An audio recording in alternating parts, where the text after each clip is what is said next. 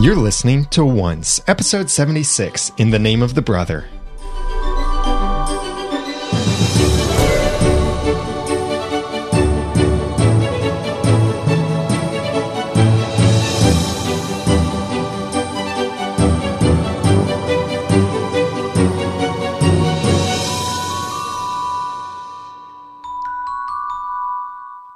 Welcome back to another episode of Once, the unofficial podcast about ABC's TV show Once Upon a Time. I'm Daniel J. Lewis. I'm Jeremy Laughlin. And I'm Jenny. Thank you so much for joining us, and big thanks to Simul TV for sponsoring this episode of Once podcast. I'll tell you more about them in a little bit if you haven't heard about them already. Well, we have rewatched this episode, In the Name of the Brother, which the name by itself, I mean, from the beginning, when I saw that name for the first time, I thought definitely this is about Dr. Whale's brother, because from the episode The Doctor, it was hinted that there is this whole thing about his brother, some backstory there. So when I saw this, I knew it would be about him. Well, that's very presumptuous of you. Yeah.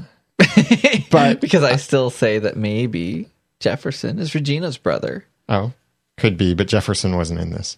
Whatever. He could have been.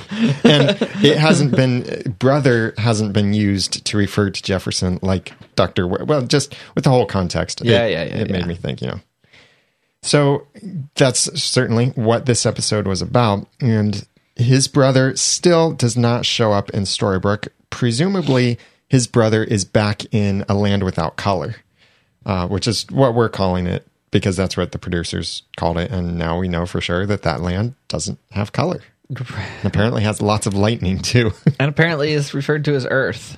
I have a comment regarding the color and the non-color. Mm-hmm. Do you remember when we saw Dr. Frankenstein? This is before we knew who he was.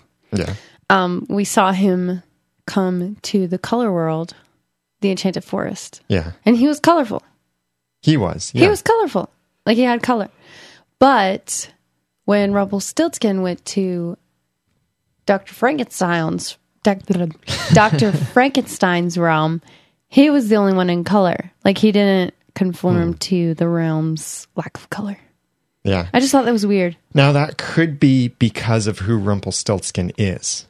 So we don't know like what Jefferson looked like, or we don't know what anyone else looked like when they went into their world, because the only other thing we've seen in A Land Without Color from the Enchanted Forest was a heart, and the heart glowed red. Yeah. And that was cool from back in the episode The Doctor. But starting off, let's start with this extra realm. We didn't touch Enchanted Forest at all in this episode of Once Upon a Time. That's it was true. All in this place we're calling A Land Without Color. Is it that the first time that we haven't in any time zone seen the Enchanted Forest? Right, because even in Tallahassee, which happened between Emma's past, present-day Storybrooke, and a tiny bit in present-day Storybrooke, and then present-day Fairy Tale Land, it was still the Enchanted Forest, but it was present-day Fairy Tale Land. Mm-hmm. So yeah, this is the first time we've not seen anything from Enchanted Forest, period. Completely different world. Some people like to call it flashbacks. I don't. Sorry.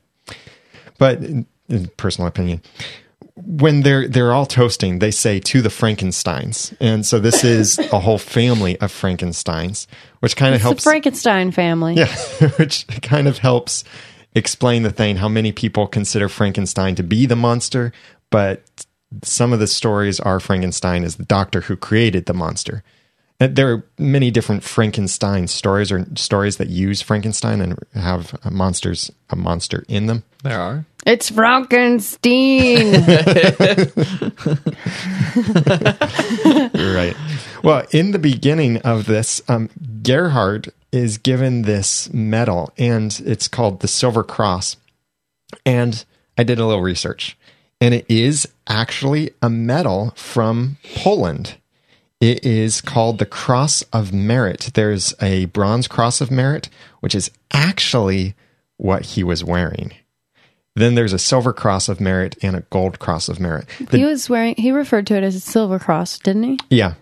And you can tell there's a land without color. I mean, the medal that they used was basically a cross of merit from Poland. And I'll have a link and screenshot or pictures in the show notes at oncepodcast.com/76. And any links or screenshots that we mentioned will be there too, so you can check that out. But this is definitely the medal he had. The medals that his father had were not quite so easy to figure out. We got a couple suggestions of some things, some medals from Austria, some medals from...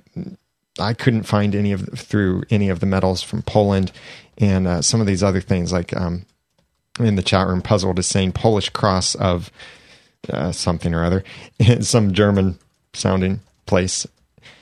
But these are actual medals. That's basically the point I'm making. These are actual medals, or very similar to actual medals. And for example, the Silver Cross, which got the most attention, the Cross of Merit, was around 1923 that it was established. And it's the highest civilian award in Poland. So that makes me start wondering, with the thing, like we'll mention in a little bit too, the Earth reference, and a kind of reference to that's your cross to bear, biblical kind of reference, maybe intentional, may not be, and the German that we see in this. And in fact, the commission that Dr. Frankenstein was given by his father, I asked some people on Twitter to translate that. Some of our Twitter friends who live in Germany and also emailed us some stuff. I received several translations of it, but it names actual German cities in it. Okay, that's getting confusing. Yeah, this causes me to think, is this like a parallel dimension of Earth? Please, or is this supposed to be like a past version of Earth? Well, wherever they are, it doesn't snow on Christmas. It rains. What? Oh, but yeah. Oh, it was Christmas. It was Christmas. Totally, that's why they got gifts. Like, it's so dead, I totally missed that it was Christmas somehow, which I shouldn't have missed. Which is actually the first time that a holiday, or second time that a holiday has been mentioned in Once Upon a Time. The first time was Valentine's Day. In the episode, I can't remember the name of the episode, but it was the one with the awkward "I love you" card. Gosh, so it's like all this stuff that's happening and has happened, and the thing that is bugging me the most is The Land Without Color. That's the thing. Like, I guess it is my Dr. Whale. Everybody's like, "Who's Dr. Whale?" And I just said, I don't really care that much, but I just sort of would like the whole premise of this Land Without Color explained. Why is his name Whale?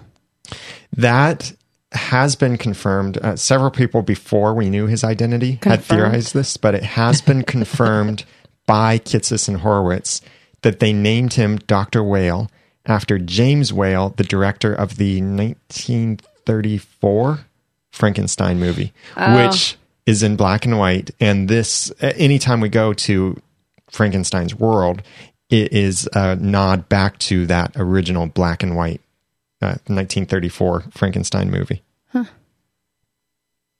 So that's where that came from. That is truly where Whale comes from, is just that reference.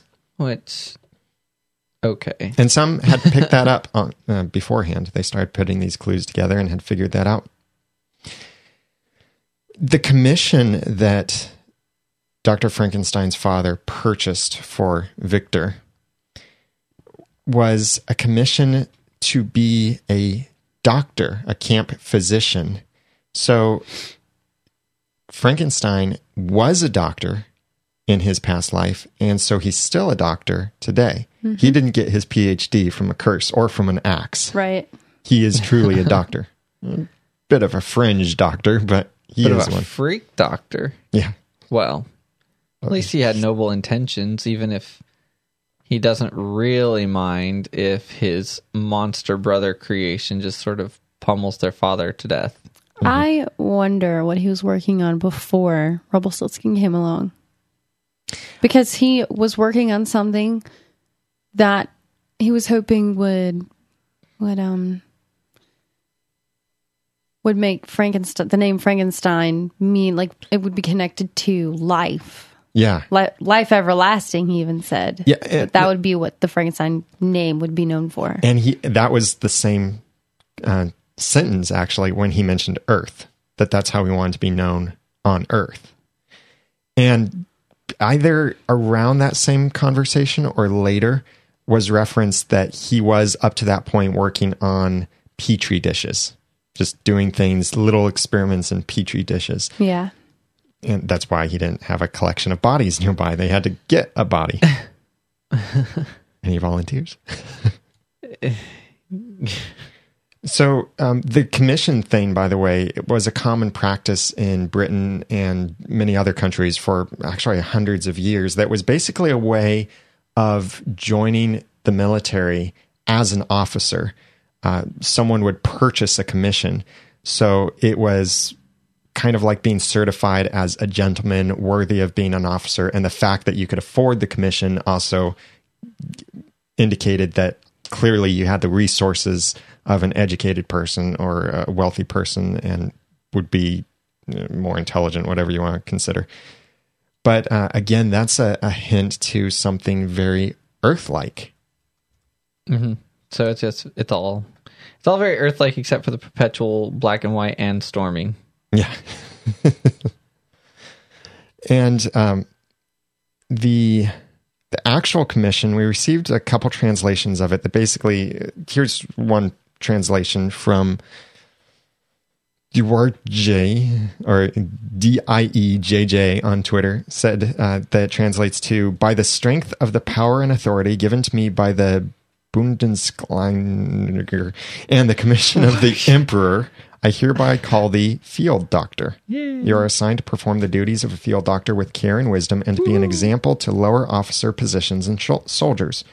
We oblige you to follow the given orders, to keep the order and discipline, and to execute future orders. And then there was a reference to where this was sent from, and it has a date, March 3rd, by the power of the Emperor's orders given to me. So awesome that was translated, very similar to some of the other translations I received from other people who speak German or live in Germany. So thank you so much for that, listeners, for being a great resource there. And the cemetery where Frankenstein later goes, one of our other German listeners, Tobias, said that the name of the graveyard translates, I'm not going to even try to pronounce the German word, but it translates to soldier cemetery. Cemetery. So Frankenstein was originally going to dig out a soldier, which now makes sense why there was an armed guard at the cemetery, and why Frankenstein, or why Victor said he was under orders, and why he referenced that there was a man in uniform with him. In a vague way that I didn't think too long about. That whole thing was just confusing. I'm assuming due to editing, because I was like, this situation is so random. Like his brother just shows up, and I don't know why. And then there's an armed guard, and they're shouting about uniforms, and I was like, well, okay, I don't know why this is happening. And then he's just shot. Why didn't he just dig up someone normal? Maybe he wanted to bring someone back who he thought was worthy of bringing back. Mm-hmm. Maybe, someone that he knew was honorable, or maybe it was just the closest cemetery. Oh. He pulled out Siri and said, I need to dig up a body. Oh my gosh. What would you like? Here are the closest cemeteries. Seriously, if you've got Siri on your iPhone, say to it, I need to hide a body, and see what Siri says. But when Rumpelstiltskin came, I thought it was funny that he introduced himself as Rumpel von Stiltskin. I know, that was weird. Just kind of trying to fit in, I think, with the whole appearance. Just like the first time that he showed up to Regina. Remember the way that he was talking? He was talking. That's not how you say it. Yeah, he was talking very dignified and just behaving in a very different way. Kind of similar here, the way that he addresses himself and speaks with Victor Frankenstein. is that he's wanting to appear as a man of special position or status. But why do you think Rumpel wants the knowledge of science? Because it's a power that isn't common, where he wants to be the most powerful. To the question of why was he in a military, or a whatever cemetery, Joanna from the chat room just said he mentioned he wanted a healthy body. Yeah. So that makes sense. Yeah, that does, because military people would be healthy. Yeah, they have to be. Out. Well, and less a little bit dead, but well, more likely that they didn't die of old age or sickness. Yeah, as well. Sure, just from an injury. So thanks, Joanna. Yeah, that's a great point. But Rumpel had something very interesting to say to Victor about magic and science. My interest is in how you do what you do. You see, where I come from, we do things differently. Your land has witchcraft, but it's feeble, neglected stuff. Where I live, it's strong and hearty, but it cannot restore life. So do you think Rumpelstiltskin actually wants Victor to be able to restore life?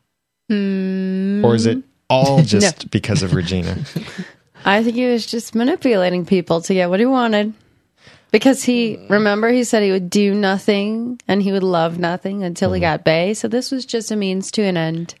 And he was using Whale to push Regina to doing what he wanted. But what would be the point of finding someone from another land instead of just creating a show? She might believe a stranger. Well, he asked Victor to put on a show. Yeah. Victor's benefit would be receiving a magic enchanted heart. What I want to know is, how did Rumpelstiltskin know that this particular doctor in this particular realm wanted a heart or needed a heart? How did he know? Maybe he's heard, like maybe from Jefferson, who is a realm jumper. Maybe Jefferson has, in his errands that he's run for Rumpelstiltskin before, maybe Jefferson has said, hey, you wouldn't believe it, there's this guy in this other realm back there that's trying to bring someone back to life. Isn't that kind of silly? And he doesn't use magic, he's using something else. Yeah. But Rumpelstiltskin did say that he wants knowledge to wield whatever it is that Frankenstein wields, which is science. Why? I don't think Rumpel wanted science for the curse, and it does seem like that's what Rumpel wants from Victor, not just Victor to help with the Regina thing. Well, I don't know if there's a specific reason or if he just finds it to be some form of power that he can have in his little contest with Cora and her family line. I'm thinking it could also be because maybe from what Rumpelstiltskin has heard, science can do the one thing that magic can't do. And that Rumpel reminds us many times, that magic can't bring people back from the dead. Mm-hmm. But then you go back and look at the episode, the Doctor, there was that whole exchange between Jefferson, Rumpelstiltskin, and Dr. Frankenstein about magic and science and how science needed magic and some of that stuff. But maybe it's just trying to become more powerful by gaining knowledge. Yeah. It's possible. Could be. I hope it's nothing like Rumpel is expecting Bay to be dead and is going to need Victor's science in order to bring Bay back to life. I really doubt that, but that could be a theory out there. Interesting. Was there anything special about the watch that which one Gerhardt received? Yeah. It was their mother's watch, which was supposed to pass down through generations to the firstborn. Right, but as far as a function, because he was offering it to Victor, but he was like, keep it, I'll find another way, and I didn't know this time around. So he was younger. Who's younger, Gerhardt or... Gerhardt. Yeah. Victor. Gerhardt was younger. So this time around, I didn't know if it could serve some function in his work, or if it was just if that was just the whole conversation all wrapped up. I think it was more an emotional thing and an indication of whose place, who was more respected in the family. Because as you look at the family relationship, certainly the father favored Gerhardt more than Victor. Yeah. Yeah, I think he was just talking about two different things that they were talking about. Mm-hmm. But I just thought because he was looking at the other watch in Storybrooke the way I figured that out. I figured that out. Okay. Oh. The watch face was cracked when Gerhardt died. Yeah. And the cracked face of the watch in Storybrooke reminded him of Gerhardt and the cracked watch when he died. I guess that's it. How rude to throw it in the water. I know, it wasn't even his. It's okay, he's got lots of other watches from dead people. And this guy isn't even dead. It was just a little confusing because I was like, I'm sure that's not the same watch, but are they trying to say that's the same watch in a modern band? And at first I thought that. Why would the item be modernized when nothing else that came over was? And yeah, I don't know. At first I thought that the pocket watch was turned into a wristwatch because of the curse. It didn't really make sense to me either, but then I figured that out. Yeah, it's definitely not the same watch. It's a different face. They do both have Roman numerals, and they are the analog clocks that I hate, that I have to stare at for 5 minutes to figure out the time. Oh my goodness. This guy likes digital everything. Yeah, I like digital stuff.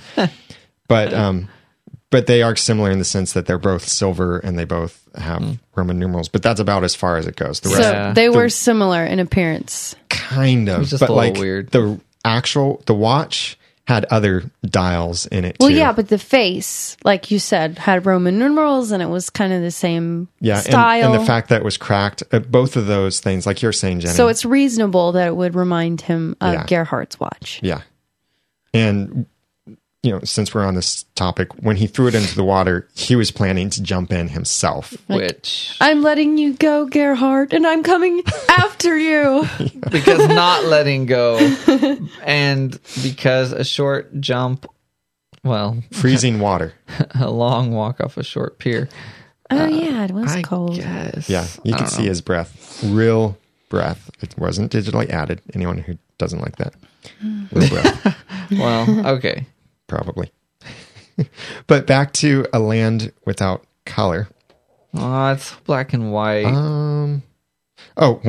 Something else that Tobias sent here, an email to us, is he said, so my thoughts about the letter, the letter of commission. He said, my thoughts, especially on the letter, are that it proves that Dr. Frankenstein's black and white world is really some kind of parallel world or universe. He called it Earth, and real cities and places like Klagenfurt and Austria exist. So I guess that also London, Kansas, Paris, Transylvania, or the city of Hamelin could also exist in either this or other worlds. Also, it's the second time in the show that we hear about an emperor. The first time was the episode before where Mulan mentioned she served in the emperor's army. Now we have Dr. Frankenstein, who has to serve as army doctor in the emperor's army. So thank you, Tobias, for sending that. And he sent more too. We just don't have time to get into it at the moment. But parallel world. Or could it just be like way back in the past, like when Dr. Frankenstein story, like when the story actually took place in the fiction novel thing? Possibly, but I really don't want to accept time travel. Time travel? Well, I'm sorry, I might have misunderstood. I guess that would involve time travel. And this is a world with magic, but the magic in that world is witchcraft, and it's, as Rumpelstiltskin said, it was, I forget how he addressed it, but it was basically thrown aside and mistreated. But in Enchanted Forest, magic is strong.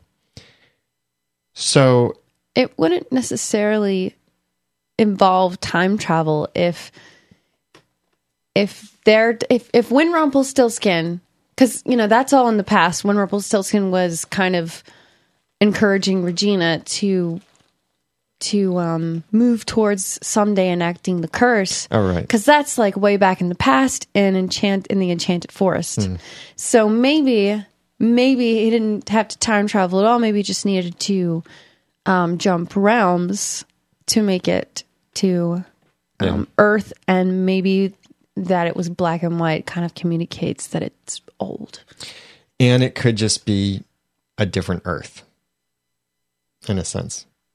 Like just another place where they call it Earth. I wouldn't necessarily be surprised if at some point in Enchanted Forest they call it Earth as well. But so far they've only said in this land, in this realm, those kind of things. Whatever. Well, moving on.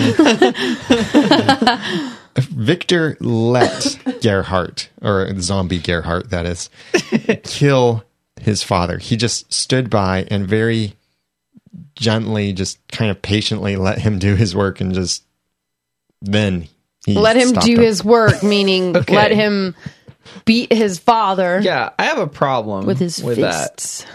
Don't a lot of people have, like, I don't know, parents who are not so ideal? I don't really think that many people are so ready to just kill people or let people in their lives be killed because they're horrible people. Well, we seem to see that a lot. Well, it's in stories, I guess, but it's starting to be a little like... Apparently, Frankenstein Sr. had a really bad relationship with Frankenstein Jr. Oh, yeah, definitely. And I'm not sure that every parent we meet on the show really has to die. I mean, even Red's mom is dead. The first episode we see her, which I wasn't mourning that loss too much, but or Frankenstein's father, he was kind of horrible. But it's just funny that all their parents die, and sometimes by their hand, or it's something they could have prevented, and yeah. You're mentioning... or they kill their kids, I don't know. When you just mentioned Red's mother, it made me think of kind of how in Storybrooke, like when Ruby was talking to Dr. Whale on the pier about not wanting to remember who they were. It kind of made me think they're kind of villains in a way. Yeah. Like they're kind of villains, and they're like, I don't want to remember my life. So it kind of was like they're villains, but they're not. Well, and like we see that everything that happens in this episode in Victor's past is terrible things. So yeah, he realizes, yes, this is a chance for him to start over, because I think that's really how this episode was set up, is helping us to see that, yes, for many people, the curse was actually a blessing because they're getting to start over. Like we've seen with Ruby, that's why she and Whale had that connection, is because they're both starting over and they're better off now than they were before. Yeah. And this episode then focused on Dr. Whale, or Frankenstein's background, showing the terrible things that he came from. Kind of similar to TV show Lost, where we see that a lot of those characters were made better because of the events that happened with the island, or that their lives were changed for the good, the ones that lived anyway. Anyway. But Gerhardt is not dead at the end of this episode. So I feel so bad for him. He's living in captivity and he wants to die. Yeah. Well, he's a soldier. And so the part of his brain that's still thinking is realizing, I am a threat to others. I should be killed. Well, I don't want to kill anyone else. It could be that, and it also could be, my life stinks right now. I'm in a cell, and I'm half monster. What kind of life is that?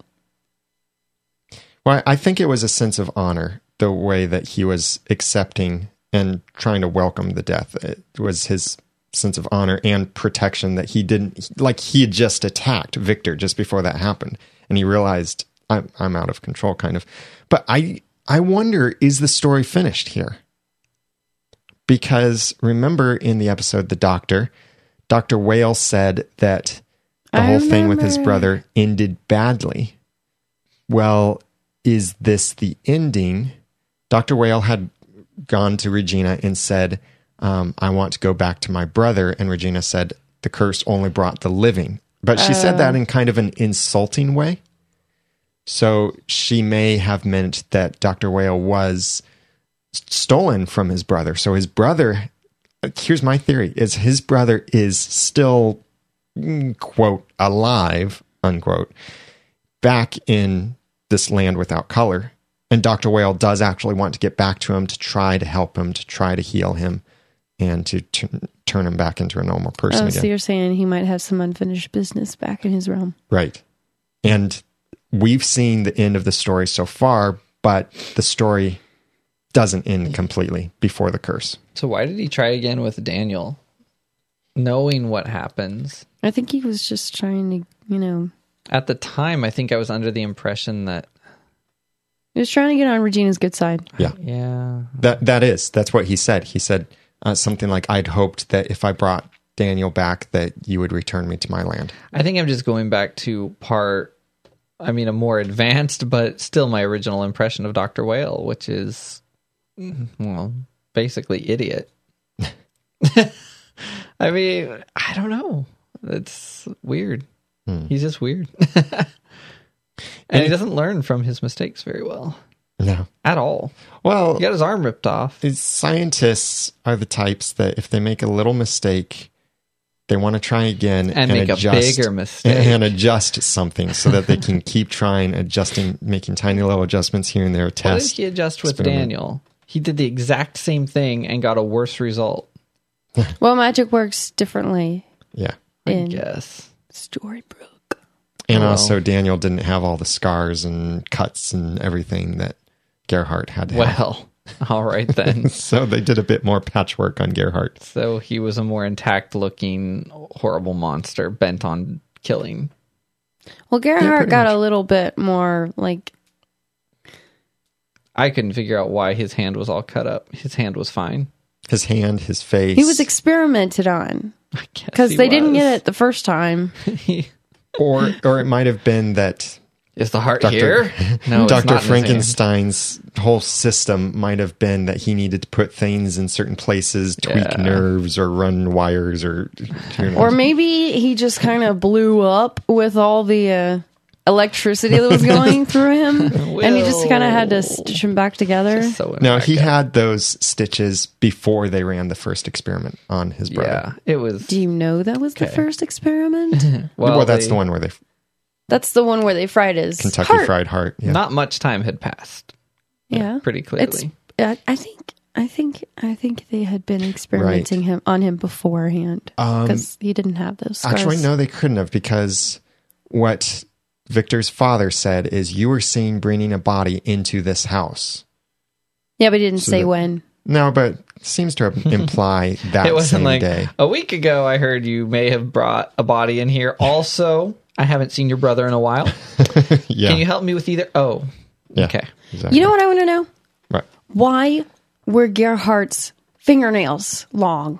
Because they weren't that way when he died. It's a black and white world thing. I don't know. Yeah, that's true. That could indicate some more time. I didn't even notice that at some point. Yeah, but he was dead. Yeah. His fingernails would not have grown.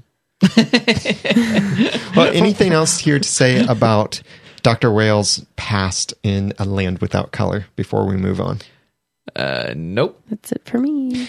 I want to give a big thanks to our sponsor, Simul TV. You've got to check them out. You hear me talk about them a lot because they're sponsoring One's podcast, and we really appreciate their sponsorship. But the reason they're sponsoring is because I believe this is a service that you will really like. It's awesome.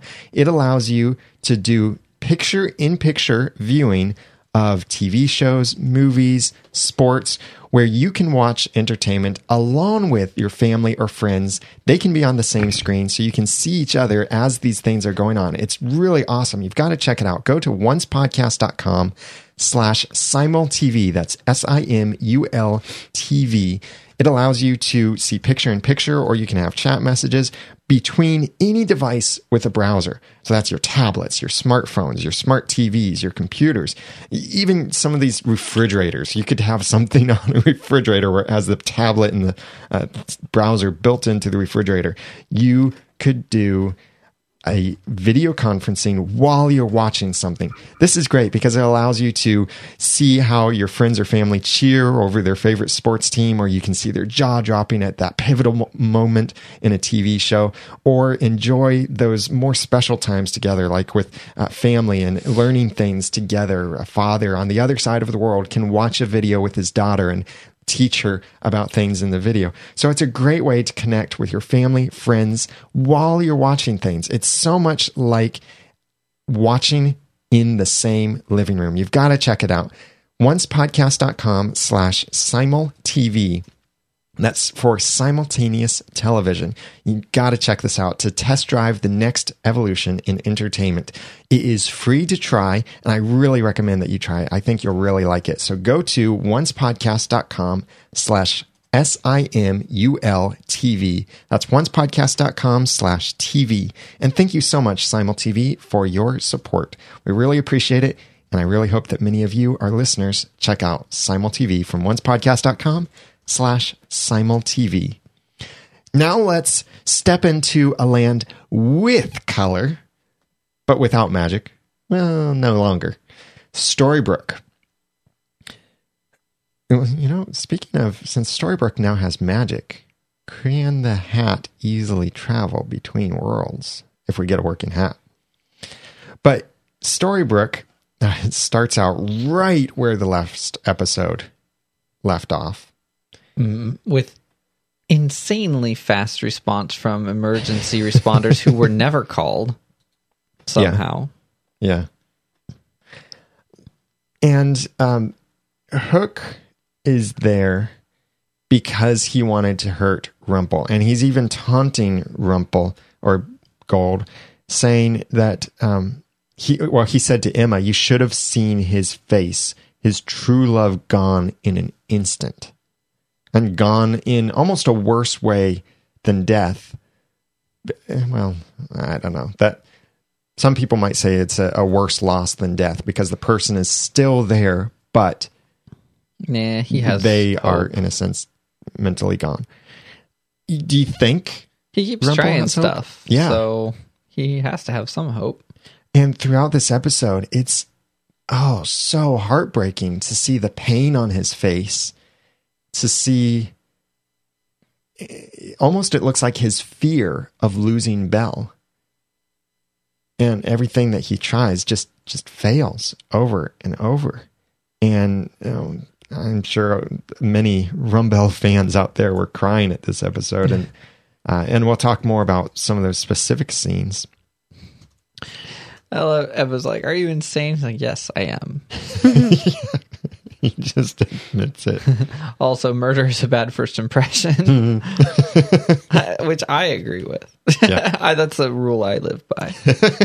Yes. Don't murder around people you just met. Let them get to know you before you murder in their presence.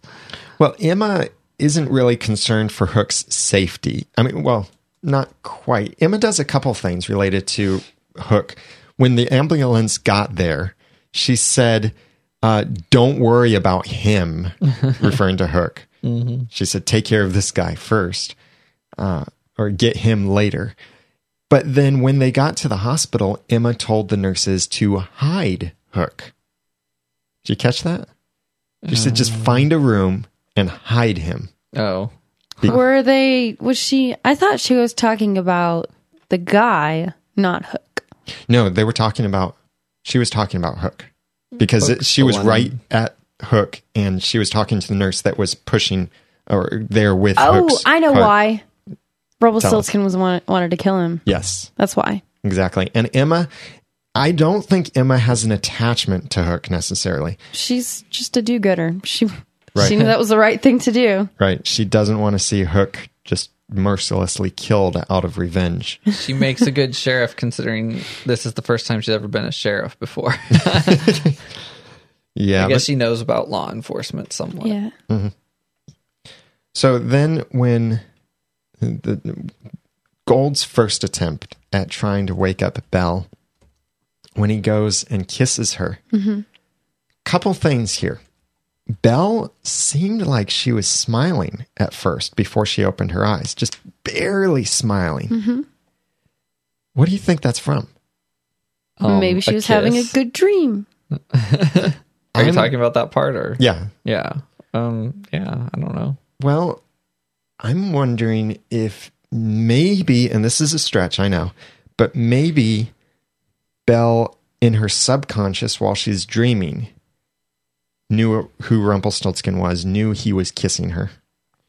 Or maybe, like Jeremy said, she's just like, ooh, a kiss. And then wakes up and it's like, this freaky guy who did something weird with his hands and now I'm healed. Yeah, right away. Oh, I forgot. Yeah, because she saw him use magic and she's afraid of him now. And, she's creeped out by him. Yeah, and really, this guy's, to her, this guy's a creep. Because, he's being clingy. That's what he's being to her. He's being clingy. And creepy. He's got a good reason, but she's all like, I don't know you. Why are you being so clingy? Yeah. And also, why are you talking about magic? Yeah, that's gotta be weird too. And he's also much older than she is. I mean, well, a lot older, but he just looks much older. You know what I thought when I saw him kiss her? What? I thought, what's he doing? He's going to break his curse as the Dark One by doing that. Oh, yes. So in Storybook, is he not truly under the curse of the Dark One in Storybook? He doesn't look like the Dark One. Right. So he's not completely, the Dark One. He's an ordinary man who has the powers of the Dark One. Yeah. But what's the question? But why did he do that?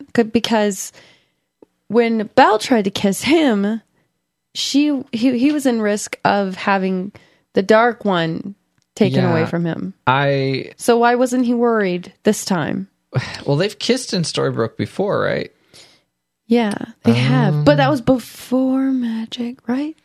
Ooh, no. No, that was after. Because she didn't meet him until just before the curse. Because there wasn't time for all that until later. And they kissed right after the curse. Remember the slobbery kiss? Oh, yeah. Why did you remind us? I knew Jenny would remember exactly the scene when I referred to it that way.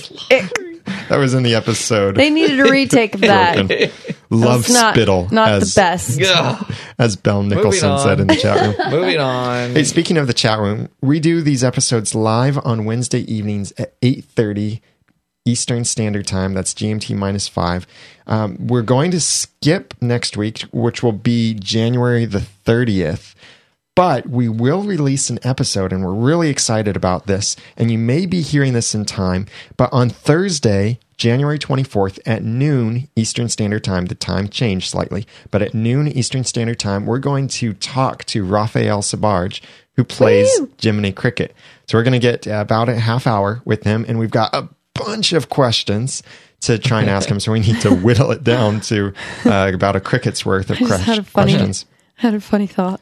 Yes. What if we all just say, hello, bug? That would be awful. That would be awful. That would not be the way to talk to bug. But we will release that as a podcast episode. So if you're subscribed to the podcast, you'll automatically receive that as a download. You can go to oncepodcast.com to subscribe if you're not already. And that will be episode 77.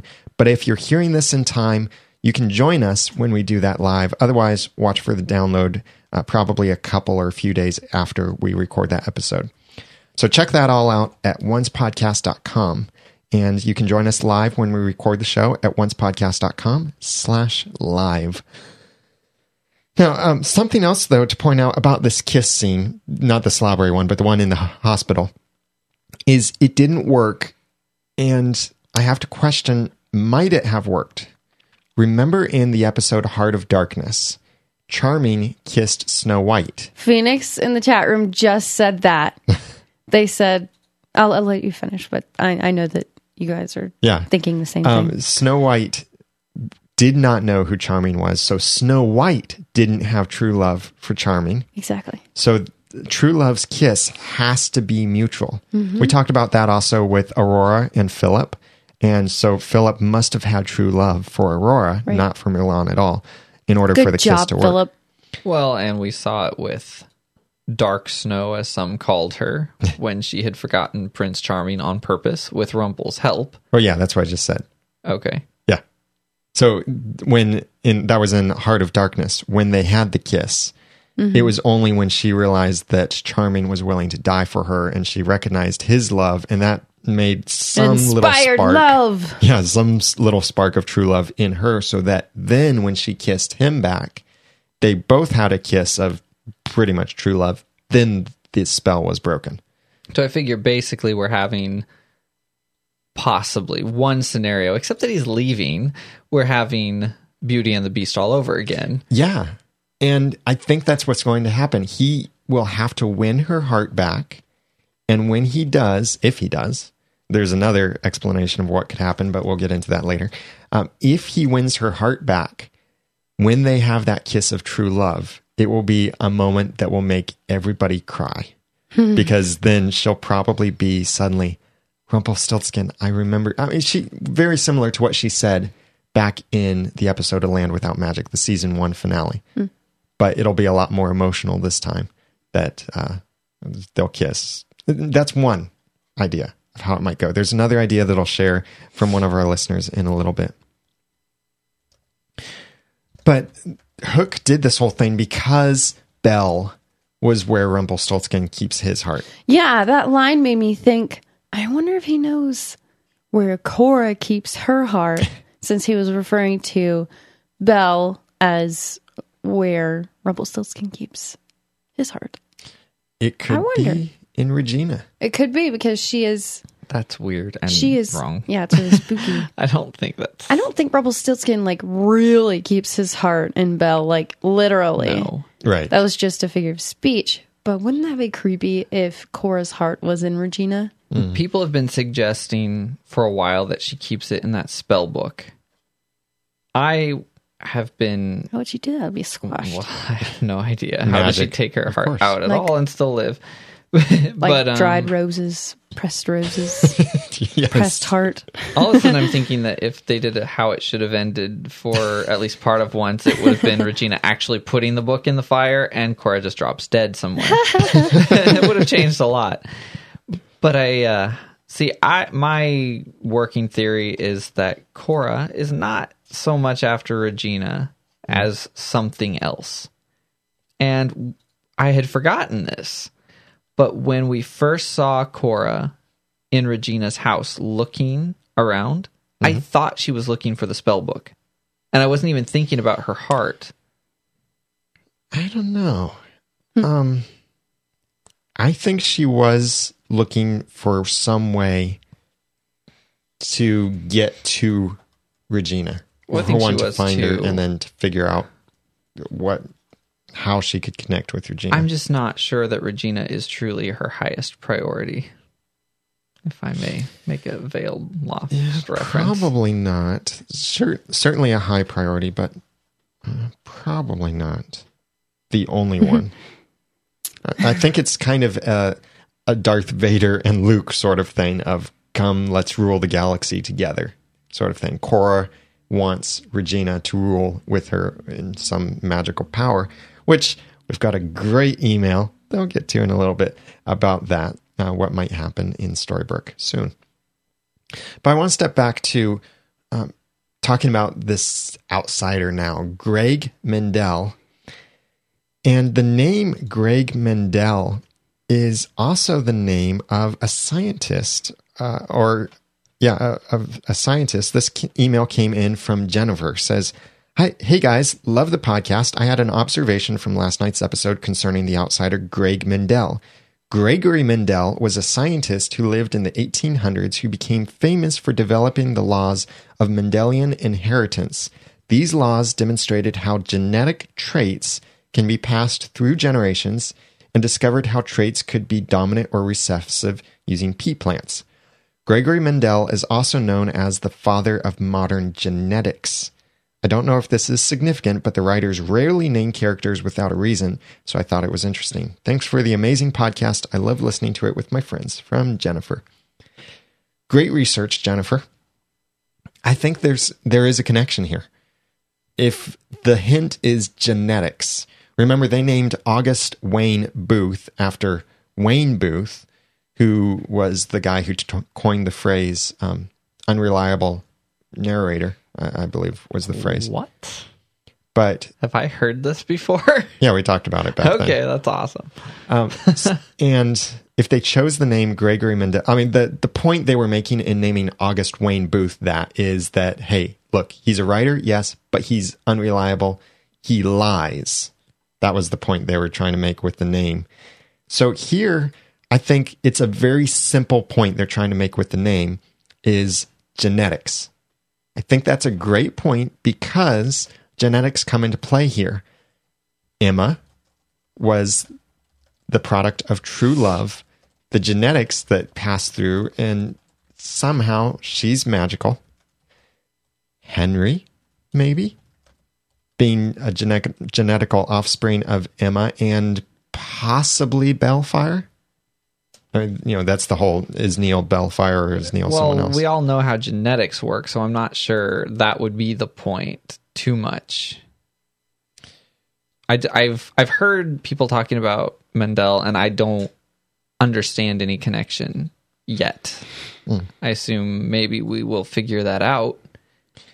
It could also be a thing with wanting to study genetics to try to reproduce the magic that people are able to do. So it could be a hint that this guy is bad news and he does want to study everyone, like Grumpy said, E.T., Splash, which, by the way, 1980s movies. Okay. Not recent movies. He referred to 1980s movies. In Star Wars, the theme song that Gregory Mendel's phone that makes played more was sense. An early song. I sort of imagine them with memories of pop culture, but like they've never actually seen the movies. They just think they have. Yeah, it could be. The same way that they remember their own stories. Maybe the 28 years happened in, did you say 80s? Well, 80s movies? Started in the 80s or maybe, so.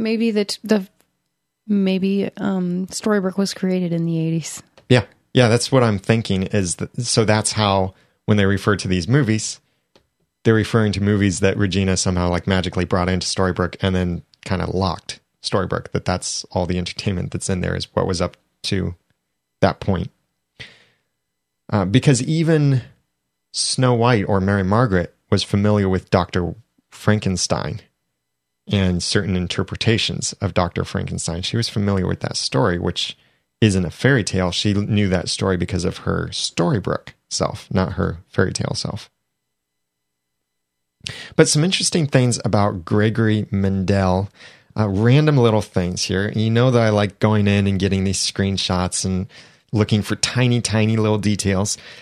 Emma unlocked his phone, which, by the way, is an Android-powered phone, and unlocked his phone with a code, and I'm not exactly sure what the order is, but the numbers that were used were 1670. You can put that in any order you want. Speaking of the code, I found it interesting that Ruby instantly knew that a 4-digit PIN could have 10,000 variations. Mary Margaret exaggerated to say 1 million. Maybe she's just really good at math. For people who have not probably entered that many codes in their lives, I mean, maybe they remember it just like they remember 80s movies. This is like the first smartphone that's been on this show, though. Had I thought about it, I would have to expect them to look at it and be like, what is this? They all have flip phones. Could also be a BlackBerry. Well, I mean, Emma's modern, and she's the one doing all this stuff. Yeah, well, they were messing with it before she came out of the hospital room. Well, they weren't familiar with things like Find My Phone or phone tracking services. Some interesting things also on his phone. There's a call log and 2 screens of call log, but all of the area codes on this call history are Pennsylvania area codes. He has Pennsylvania license plates. And the first screen of this call history, the area codes are sequential. So 215, 267, 412, 484, 570, 610, 717, 724, 814. They're sequential. But And then he's got a few missed calls. yeah, then the next screen though, they're a bit more random, but same kind of area codes.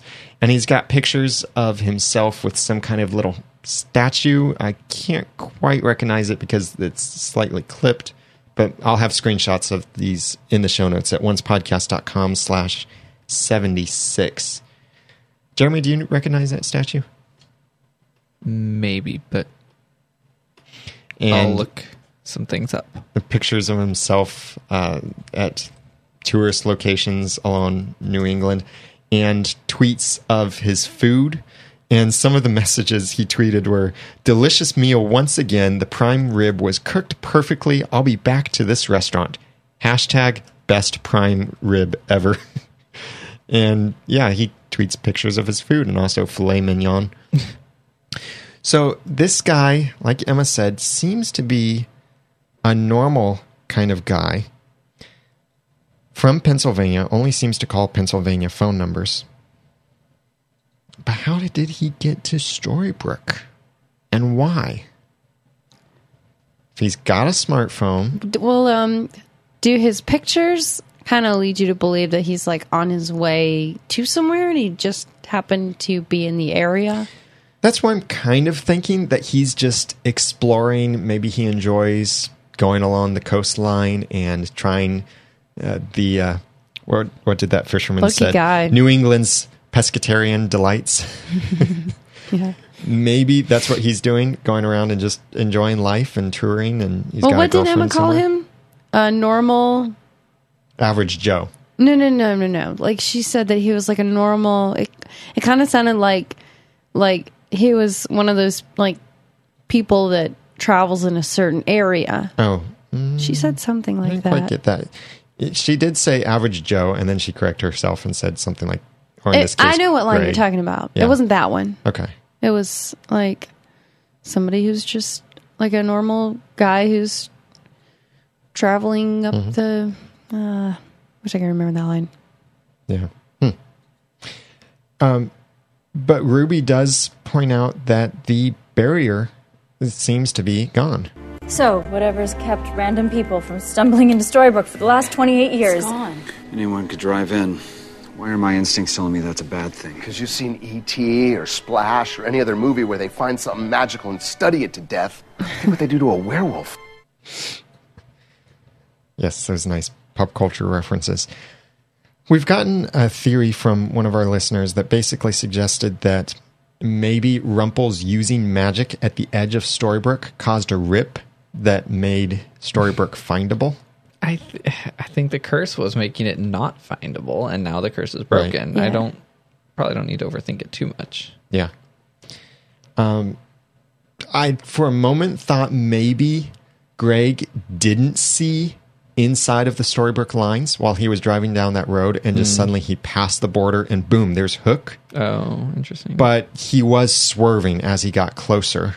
So maybe he was actually texting, or maybe he saw Rumple use magic and went to text. Well, we won't someone. really find out until the next episode. Right. Yeah, we'll find out more about him for sure. Why do you suppose Cora calls herself a little bird? Oh, that thing. She said the crocodile snaps at the little bird. That's a reference to symbiosis. Symbiotic relationship, which you might be familiar with, is where two creatures of completely different species depend on each other or help each other in some way. There are even some kind of symbiotic relationships where they couldn't survive without the other's help. This is a reference to, there's a crocodile in, I can't remember the What does the exact bird do for location. the crocodile? The crocodile goes up to this bird, opens its mouth, keeps its mouth open, and the bird goes in and picks. It's like a tooth cleaner, a little dentist interesting. bird sort of, that goes in and So you really cleans think the teeth of the bird. Of the crocodile. You think that's really what she was referencing? I think so. Because, Well, how does Rumpelstiltskin depend on Cora? well, I think it might be a hint that here are two people of completely different walks that in some way help each other when they could kill each other. That's part of one. That's one type of symbiotic relationship, is where you would think like crocodile would just chomp down on the bird and free lunch, but no, it doesn't. But and here Rumple could just kill Cora, but he doesn't. So Cora suited some purpose to him, the crocodile. Interesting. And now she's saying, well, you're snapping on the little bird who's been helping you. So she just wants to help him, and that was her way of saying it. She wants to help him, and he's just snapping at her. Right. And in some way, she just wants to help him. He's been helping her because the symbiotic relationship, in the case of the bird, the bird eats what it finds. So he's feeding her. Yeah. She's cleaning his teeth. Figuratively. The bird is actually kind of referred to as the toothpick bird. Okay. Interesting. I didn't do. Or wait a minute. No, I'm sorry. I made that myself. I put that note down. You made up a term and then told us as fact. That was my subject heading in my notes. Note to self. We'll just call you Booth.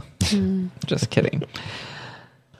So that scene, then, when Cora and Rumple are talking together, a lot of weird things happen in that scene. A lot of weird things. Like the kiss. Yeah. That's one kiss. Thing. And well, before the kiss, Cora says something that you can't quite see the emotion. I mean, you can't hear the emotion quite, but I'll play this and remind you what happened. I want you to find the one person in this universe who might still love you. After all, I'm doing the same thing. The look she has when she says that almost seems as if she's implying, I want to find the one person in the universe who will love me since you won't. Yeah, I kind of thought the same thing. And the way that she talks to him softly like that and stuff, and the kiss. We could have a screenshot of that in the show notes. That's all right. I did get a screenshot of the kiss. I didn't think it was I just thought it was weird. Or I mean, it's the because I mean, this is Cora we're talking about. Oh, did you notice the box? Everybody has really nice boxes. I know. I thought the box was very similar to August. It was. Actually, it's like two of his stacked on top of each other. Yeah, I looked. The handles are different. Yeah. The wood color is different. The size, of course, is different. Almost like they were made by the same prop person. Well, I was thinking that they're different enough that they don't look like they're at all related. Okay. I thought they... I mean, except for the little they're similar corner. in style. I've never seen anyone carry a box like that. Yeah, they're all wooden box. Don't they have cardboard? Don't they have cardboard there? I see what you mean, though. That's fine. The globe was obviously the more interesting part of that scene, most likely. Yeah. And what was interesting was that he tacks on, if this one truly is it. Yeah. Is that why he had all those globes? Was he looking for a specific enchanted globe that would tell him where to find his son? Could be, yeah. Because we had noticed before that he had, 3 or 4 globes? They were all over for at least a couple of scenes. Yeah, they're in the shop. The spindle thing was kind of a nice touch, which probably, or possibly I should say, indicates in some way, because of what they've said about spindles before, that this thing is very old. Yeah. Oh, yeah. Because they don't apparently use spindles anymore. They have more modern, not technology. I don't know. It might have been something that Rumple gave Cora a long time ago, because Cora called him master, and it's obvious. We already knew that Rumple trained Cora, and she reminds us of that in here. But something else Cora said, very interesting in this scene, was that she implied that she doesn't have a reason to cheat Gold, or Rumpelstiltskin, and he said, anymore. So that must mean that at some point she did have a reason to cheat him, or he felt like she cheated him. I'm thinking this whole Miller's daughter thing. Because the Miller's daughter, we already know Cora was the Miller's daughter. We just don't know how that played out yet. We do? Right. Yeah. back in the episode, The Stable Boy, Daniel said she herself was the daughter of a miller, or a miller's daughter, something like that. Mm. And she refers to sacrifices that she had to make. So I think that maybe this whole thing about maybe having a reason for cheating in the past was some way related to a deal over Regina that she broke or cheated on Rumpel in some way. That would make sense. I should also throw in that I think we discussed some, because of the kiss, as whether Rumpel might be Regina's father, but I don't think so. Just based on the way they talk and the complete lack of connection or even expectation of a connection between Rumpel and Regina. It's, I'm looking for my daughter, you're looking for your son. There was no more to it than that. Well, we did get an email in from Elizabeth, maybe connecting some dots here. Elizabeth said, I've been thinking of what was implied during this episode. If Regina does turn out to be Rumpelstiltskin's daughter, could that be why Regina didn't die when she absorbed the energy at the well that was supposed to kill Cora to stop her from coming over to Storybrooke? I mean, that energy was supposed to kill anything, right? Could Regina also be immortal if she does turn out to be the Dark One's daughter? Can you imagine the implications if that were true? Regina could be more powerful than Rumpel since his weakness is his dagger, but Regina would have no weakness. Love your podcast, from Elizabeth. Well, I didn't really get that out of that scene. I think it just about did kill her. Yeah. And the writers have said that she's just powerful. She didn't absorb it. She interrupted it. She redirected it. Yeah, Kitsis and Horowitz said that actually in the official podcast for the episode The Outsider, I believe. Someone had asked a very similar question, why didn't she die? And they said, yeah, that she basically redirected it or turned it off, kind of. Exactly. Yeah. So when Cora goes through Regina's house, the scene right after that is Cora disguised as Henry going to the vault. How did Cora know about the vault?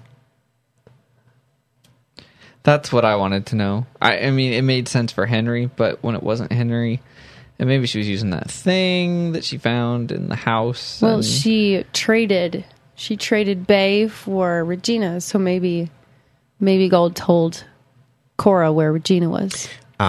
Yes. Yeah, that's a very good point. Yeah, because Rumpel probably knows, knowing Regina as well as he does, he probably knows where Regina would have gone or would have hidden. And has herself. she always had that place? The mirror hasn't always been there in the vault. Oh. Okay.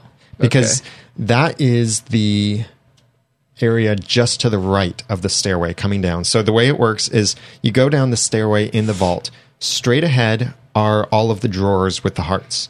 To the left was the vault where Regina and Jefferson used the hat and all of the trinkets, and also the Agrabah Viper there to the left in that room with the shelves and such, and the couple weird statues. To the right of the stairway, all we've seen before was a brick wall and what looked like there could maybe be another room just from a hallway or something, but we never quite saw it. Well, now there's a mirror there. I'll tell you what happened. Yes? Magic. She made the room with magic. And she put the mirror there so that it would be convenient for her to look and see who's in her vault if someone ever comes in her vault. Actually, I think the vault, that room, might have existed before then. It's filled with mirrors. And her old dresses, apparently. Yeah, it was really hard to see because, of course, they're all black and they were in the background. Dresses? Yeah, there are a lot of dresses around the room. Mirrors, dresses, and this white apple tree in the middle of the room, the fake apple tree thing. But the dresses look like dresses she's worn as the evil queen. Very hard to tell, though, because, like I said, they're dark, so you can't see the detail, and they're in the background, so they're a bit blurry. But definitely looks like those dresses. And all of the mirrors in the room remind me of the hallway that she had at King Leopold's castle, the hallway that was filled with mirrors, too. I'm sure some of those mirrors are probably the same as well. So some odd possible connections there in that little room. But the first time we watched this, did you think that was Cora as Henry? I did. No. I knew it. I was like, that's it. That's Cora. I know it. I Cora. I actually fell for it at first. I thought Henry knows about the vault. He probably assumes that's where Regina went. So why doesn't Henry just say, as he's looking for Regina, why didn't he say something like, they know you didn't do it. Archie's back. He's okay. Yeah, but I did expect him to be looking for her, so I believed it. Mm-hmm. I was fooled the first time. So good job, Jenny, for suspecting it. It was smart of her to go as Henry, because Henry's the only person she would open the door for. Yeah. Yeah, for sure. And their conversation was very much sounded like Regina was being the parent and telling Cora, you march right back there and tell them what you did. I think it was our friends Jeff and Colleen Roney at Once Upon a Time podcast.com. I think they referred to it as, it's like when your kid breaks the window of the neighbors next door, then the mother says, you march over there and you apologize and tell them what you did. And take ownership of it. And Emma Henry and the two idiots. I know. We'll wake them up. Emma and Henry and the two idiots, and you could tell them how you lied. And she's not even... It's funny because it's like her bitterness is still there. Yeah. It wouldn't... Which is much better than her just suddenly being like, oh, I had dedicated my life to all this evil stuff, but I'm better now.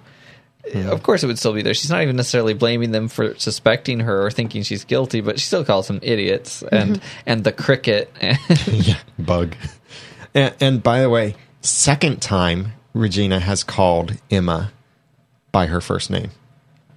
Oh yeah. I think that's a sign that I think when she stops doing that, it'll be a sign that she's falling back to the evil side. Hardening again. Yeah. Like Gold is doing without Belle. Did you notice the building that Regina parked in front of while she and Cora were talking in the car? The rabbit hole. My sister actually pointed that out to me after the first time she watched it at home. I talked to her and she was like, did you notice the rabbit hole? And awesome. there were like a couple of nods to Alice in Wonderland, like the pocket watch and the rabbit hole. So, and Cora's from Wonderland. So that makes 3. Yeah. Oh, yeah, true. She's the Queen of Hearts. We've seen the sign for the rabbit hole before. Have we? I can't remember which episode it was, but in the episode Skin Deep, they were in the rabbit hole. Where they had girls' night was in the rabbit hole. And I didn't know then that. where Sean came and proposed to Ashley or Cinderella. Yeah, that was in the rabbit hole. A very different place, from the normal diner that everyone else meets in. But the rabbit hole was that same parking spot where Regina and Cora parked, was also the same spot where Spencer's car was when Ruby and David found that he had the axe and Ruby's cloak. Or not Ruby, but Granny and David found the axe and Ruby's cloak inside of Spencer's car back in the episode about Ruby. But moving back just a little bit, speaking of Ruby, the scene when Ruby finds Dr. Whale and saves him from jumping into the river. She could have done an It's a Wonderful Life thing and jumped in first so he would jump in and save her. Clarence. Yeah. But she did that whole thing just like the other wolves did as they were people of the super quick walking or running. Running. Yeah. So she grabbed him, saved him from jumping in. And they have this little heart-to-heart in which she admits... And I'm the werewolf. The werewolf. I ate my boyfriend. That's... Yeah. So they're both monsters in a sense. Mm-hmm. But Dr. Whale seems like he's realizing that science, or his kind of science, has a price, too. And he says that Rumpel says that magic has a price, and he says that he thinks science does too. So this whole episode with the fairy tale land, or whatever we're calling it, land without magic, is focusing on his struggle of his failures and his pursuit. And now in fairy tale land, he's remembering those things kind of, and he doesn't feel like he's qualified to save a guy's life and doesn't want it to end badly. And for the previous sentence, land without magic equals land without color, and fairy tale land equals Storybrooke. In that sense, when I said fairy tale land, I did mean land without color. Thank you for correcting me, though. Something like that. You know what we're saying. Yeah, that's right. Our Reginas know exactly what we're saying. And by Reginas, I mean our listeners. Which, speaking of our listeners, I want to thank a few of you. David Newland, Nasser from Qatar, and Chris and Krista, who donated to make this episode of Once Podcast possible. We really appreciate your support, and it helps in the little bits and the big bits help make the server run, keep it going, and trying to upgrade it and all of that. So we really appreciate your support. If anyone else would like to sponsor an episode of Once Podcast, please go to oncepodcast.com/sponsor. And thank you, David, Nasser, and Chris and Krista, for your support. Oh, and by the way, Chris and Krista are known as Peter Pan and the Windy Bird, respectively. Oh. So we've seen them. So going back to the thing, after Ruby then consoles Dr. Whale and points out this then thing that helps them remember and connect. Regina thought she was punishing us by erasing who we were, but I think she underestimated how much crap we wanted to forget. Yeah. But we can't let it stop us. She gave us a chance to start over, and I want to take it. So who else wants to start over? I think this is starting to go toward... Jeremy, you want to start over? Yeah, raise my hand.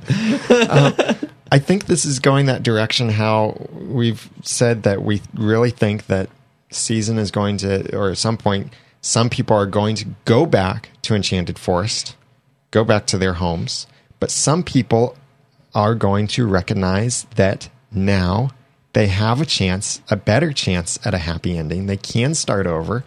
And I'm thinking Dr. Whale and Ruby are two people who would choose to stay in Storybrooke if given the chance to go back home. I had that thought too. Although then again, Dr. Whale may want to go back to his brother.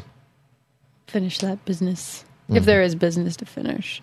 Speaking of who else, Henry mentioned that Dr. Whale, Frankenstein, was not in the book. And he said, who knows who else is in this town? So that really opens up a lot of casting opportunities. Yeah, a lot of characters, a lot of other stories.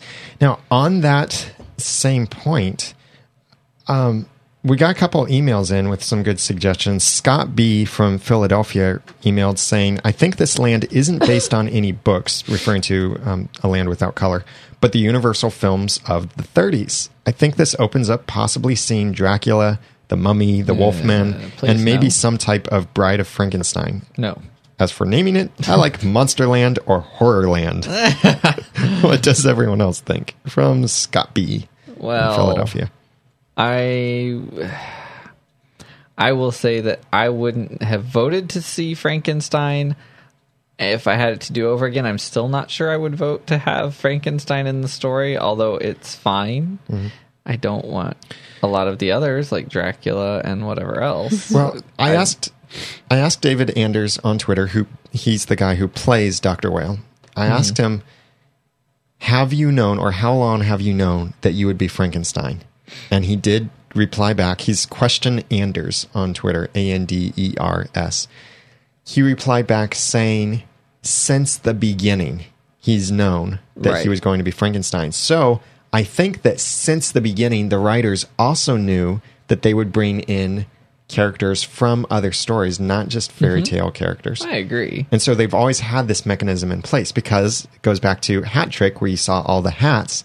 All of those other worlds are hints at what other worlds we might get to see characters from. Right. I just don't know if I will enjoy them all. Yeah, that's true. I mean, they make it enjoyable, but, you know. Well, then the question becomes why, or how did the curse actually affect these other people? Henry said that the curse must have affected other lands, so what other characters are we going to see? But so far, the only characters we've seen brought to Storybrooke from other lands are Jefferson was brought from Wonderland, and Dr. Whale was brought from A Land Without Color. Both of those characters had connections with Regina.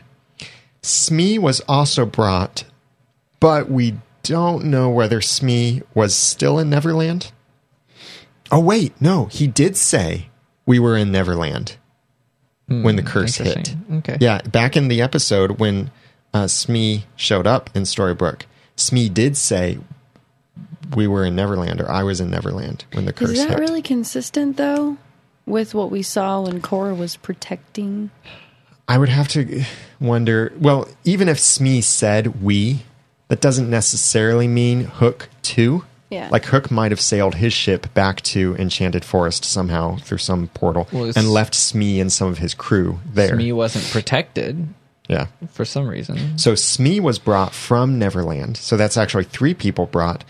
But all of those people, so far that we've seen, have had a connection to Regina or Rumpelstiltskin.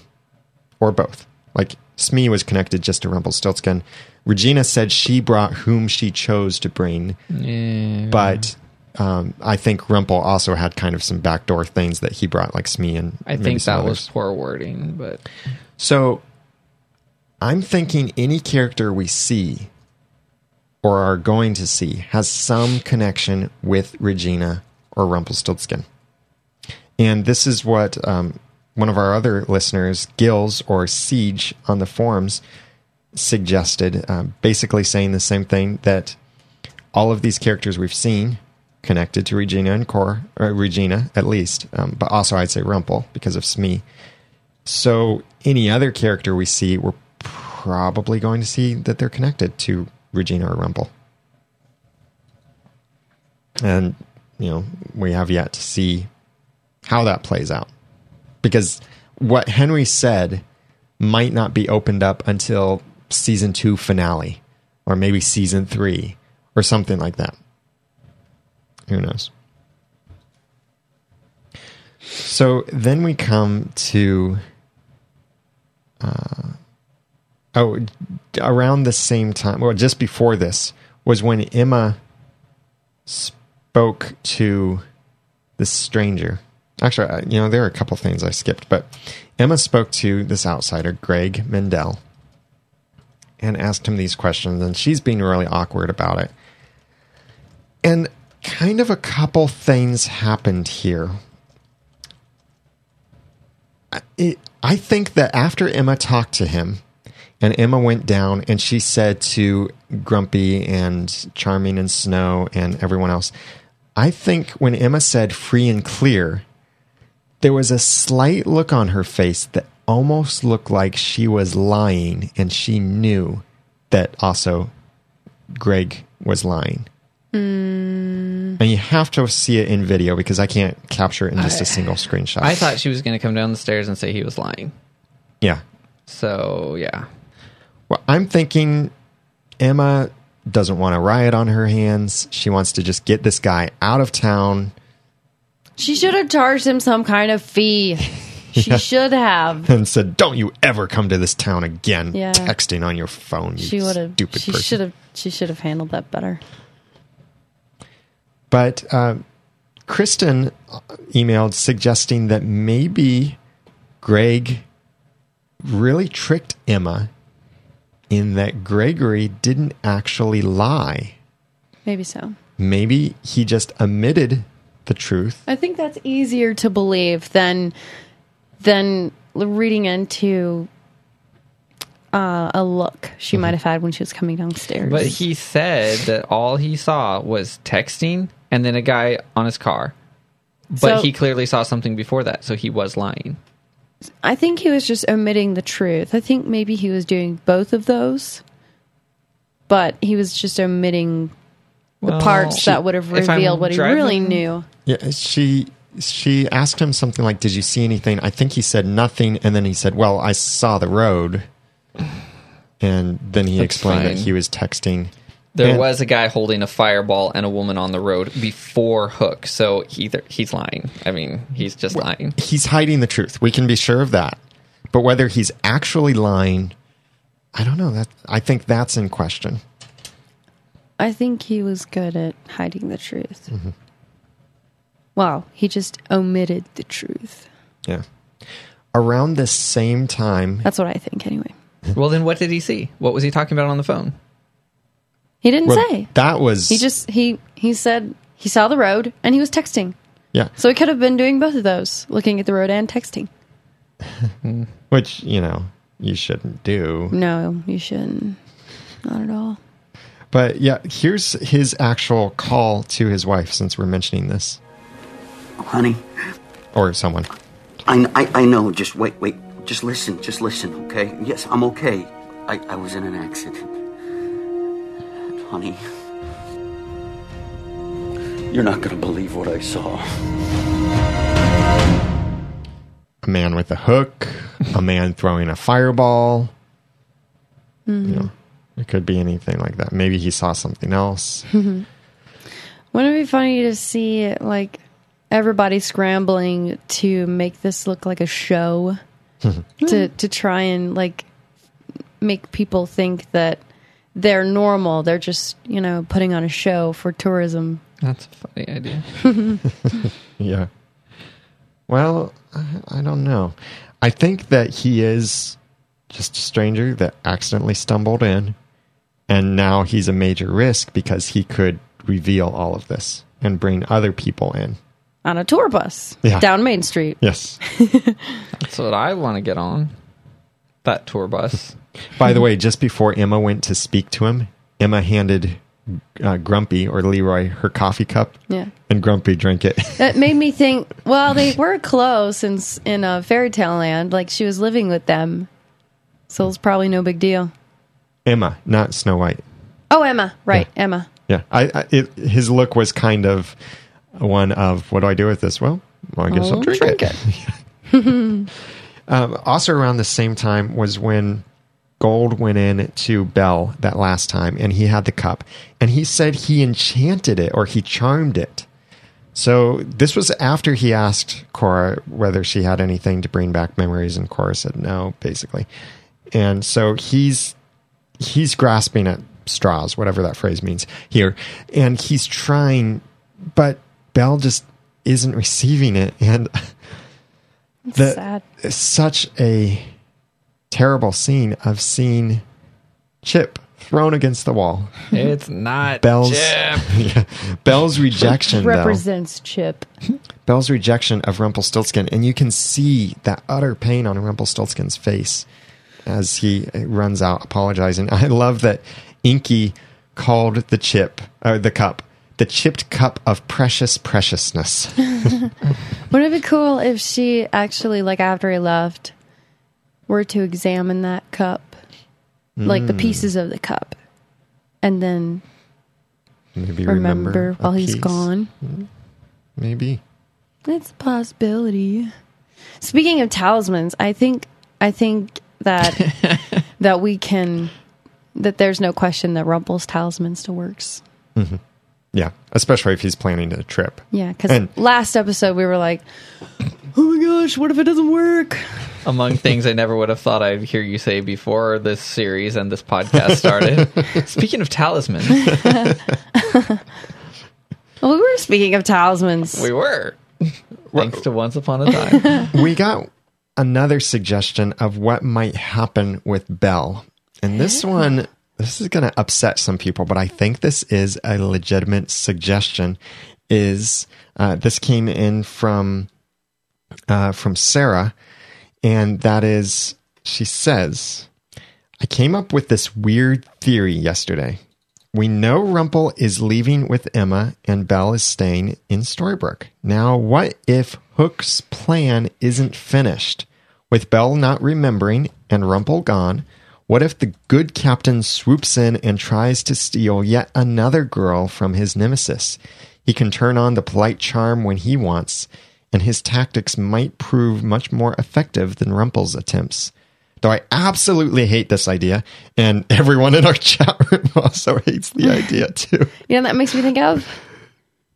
It makes me think of the version of Hook, well, called Hook, and it had Robin Williams in it. Oh, yeah. And he had Peter Pan's children. He tried to get Peter Pan's children to love him, and he succeeded with Pan's son, but he didn't with Peter Pan's daughter. So that makes me think about that he's going to make he's going to make his enemy's woman love him. And we've seen how Hook is definitely the womanizer. But Sarah said here, though I absolutely hate this idea, I have realized Jeremy was right in his comments on Hook about Hook being a gross pervert, which we see more of or hear more of in this episode. It would be perhaps the greatest way to add insult to injury when it comes to his nemesis. That's from Sarah from Illinois, and she adds a PS here. Jeremy, I would totally buy autographed knots. Nice. By the way, what would be the so-called shipping on Hook and Belle? Because ship Belle? Shell. No, wait. Bell Hook. Okay, that's fine. There's another obvious one that I won't say that comes to mind. How about book? Hookel, as they're saying in the chat room. Or yeah. I know what you're getting at. Yeah, because that's what they're going to put us through if they go down that road. Yeah, and the chat room doesn't like this. We don't like this, but you know what? We should just go with book. Book. There you go. This could happen, though. It could happen. I don't want it to, but it could. So now, last thing to talk about here, this road trip that Rumple is planning to take with Emma, that he called in his favor. And we kind of always assumed that the favor would be in some way helping him find Bay. Did you notice where on the map they were headed? I couldn't tell. That map. Oh, that is really hard because the map itself, and I'll have screenshots in the show notes at oncepodcast.com/76, but the map itself is not really that accurate. The United States does not completely look like the United States. Like, not all of the Great Lakes are there. The details along the New England coast aren't there. Florida looks kind of bloated. It's a slightly oddly drawn map of the United States. Well, it's made out of blood. So they did the best they could. I mean, up near Alaska and the poles are really highly detailed in the Florida Keys. But the section that's glowing on the map just shows Rumple's blood type. It's not actually where they're going. It's really hard to tell because the map is inaccurate. It looks kind of like it's south of New York, like around Virginia, Washington, D.C. kind of area. But it looks like it could also be New York. So it's really questionable which one it is. I'm thinking it's New York because of the way the map is drawn. And like I said, we'll have screenshots in the show notes. But because of the way the map is drawn, it looks like it could be New York or it could be somewhere farther south of New York. I don't know. But they're planning a road trip. Rumple knows exactly where he wants to go. He's taking Emma with him. And, well, as he said... It has to be today because every minute I'm here is a minute closer to me killing Hook. So it's really best for all concerned if I leave. And you.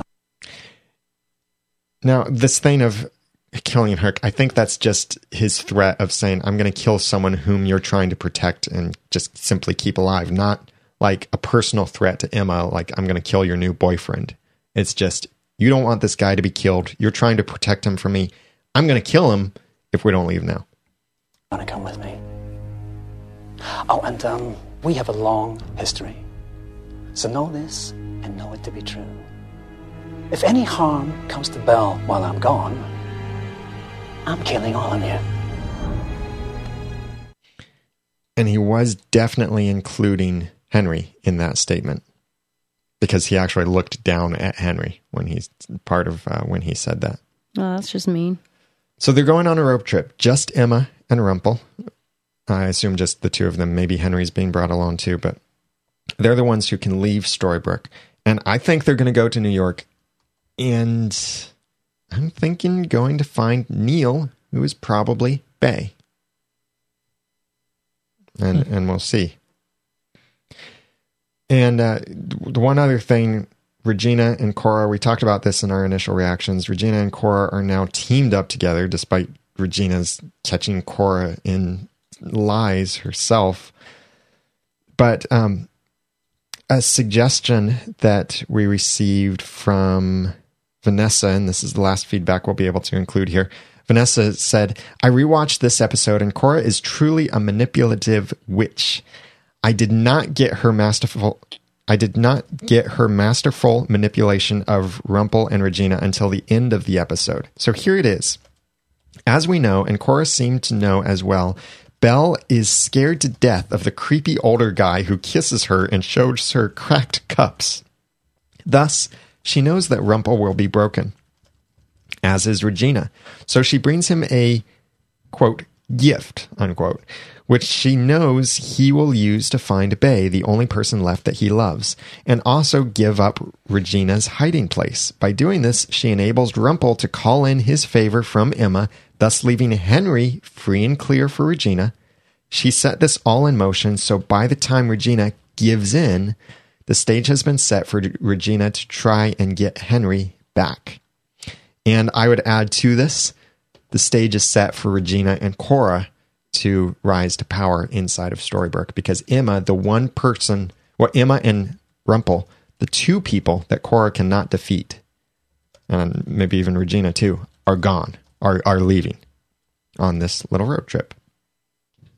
And remember that the next episode of Once Upon a Time won't air until February 10th. So we've got a little hiatus here. There's some kind of football game going on in between. But so next episode airs on February 10th, and you'll get to hear more about that episode in our spoilers that will be after the music at the end of this episode. We talked about a lot. We got a whole bunch of feedback, and I'm so sorry that we weren't able to include that, but we will have a little spoilers section after our music for our episode. But thank you so much for listening. These episodes have been longer as we've been receiving such great feedback and have so much to talk about. But please check out the show notes at oncepodcast.com/76 for the links and screenshots that we mentioned. And be watching for that 77th episode that will be our special interview with Raphael Sbarge. We'd love it if you'd go to oncepodcast.com/iTunes and write a review for us there, just like a bunch of people did recently. Danny Dubner, Phoenix Heart 93, Bell 12782, Fashion 12345, Dottie Matrix from Germany, Once Girl Heart, Ice Rose 100, B Deb Singh, and Lula. Left reviews for us in iTunes. Thank you so much. I was blown away by how many reviews we received recently. That really means a lot to us, really encourages us. So thank you so much for those reviews. Anyone else can go to iTunes and write a review or mark these reviews as helpful by going to oncepodcast.com/iTunes. You can also go to there to subscribe with iTunes if you're not already subscribed, or that works on an Apple mobile device too. So you can subscribe with the podcast app. Please send us your feedback on future episodes of Once Upon a Time by emailing feedback@oncepodcast.com or call 903-231-2221. And you can also go to oncepodcast.com and click on the send a voice message link to record a message from your computer and send it to us. Please follow us on Twitter as Once Podcast to follow the show on Twitter, and then each of us individually. I'm Daniel J. Lewis, and you can follow me on Twitter at The Ramen Noodle. I'm Jeremy Laughlin. You can follow me on Twitter at Phlegon. That's PHLEGON. And I'm Jenny, and you can follow me at twitter.com/JennySnook. And remember that a resurrected favorite son with an enchanted heart is, well, nothing to shake a candle at. Thanks for listening.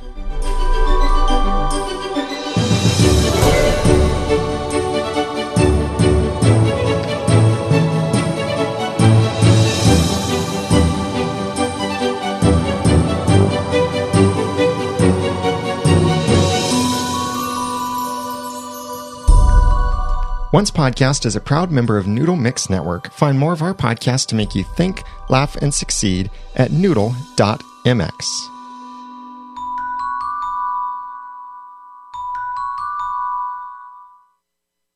Big thanks to our sponsors for this episode of Once Podcast, especially to Simul TV. Check them out at oncepodcast.com/SIMULTV. And if you would like to support an episode of Once Podcast, please go to oncepodcast.com/sponsor. And now for spoilers from Hunter. Hunter Hathaway here with a short little spoiler for you. Season 2, Episode 13, Tiny, will air in 3 weeks on February 10th. It's directed by Guy Ferlin and written by Christine Boylan and Kalina Vasquez. The Giant is back and in Storybrooke, thanks to Cora, but he's now just like a regular man and has lost his height advantage thanks to that witch. The Giant has come to settle a score and kill David, a case of mistaken identity, and who offers to help? Regina, of course. Mr. Gold, Emma, and Henry attempt to leave Storybrooke. Will Mr. Gold's memory stay intact as the trio head to the airport and search for Bay? The stranger, now known to us as Greg, questions Belle as to what she saw on the night of his accident. In past fairy tale time, Anton, the Giant, climbs down the beanstalk against his brother's wishes and attempts to befriend the humans. That's all I have for you today. More casting news and other spoilers next week. Don't forget you can follow me on Twitter at BitOfPixieDust. Thanks for listening!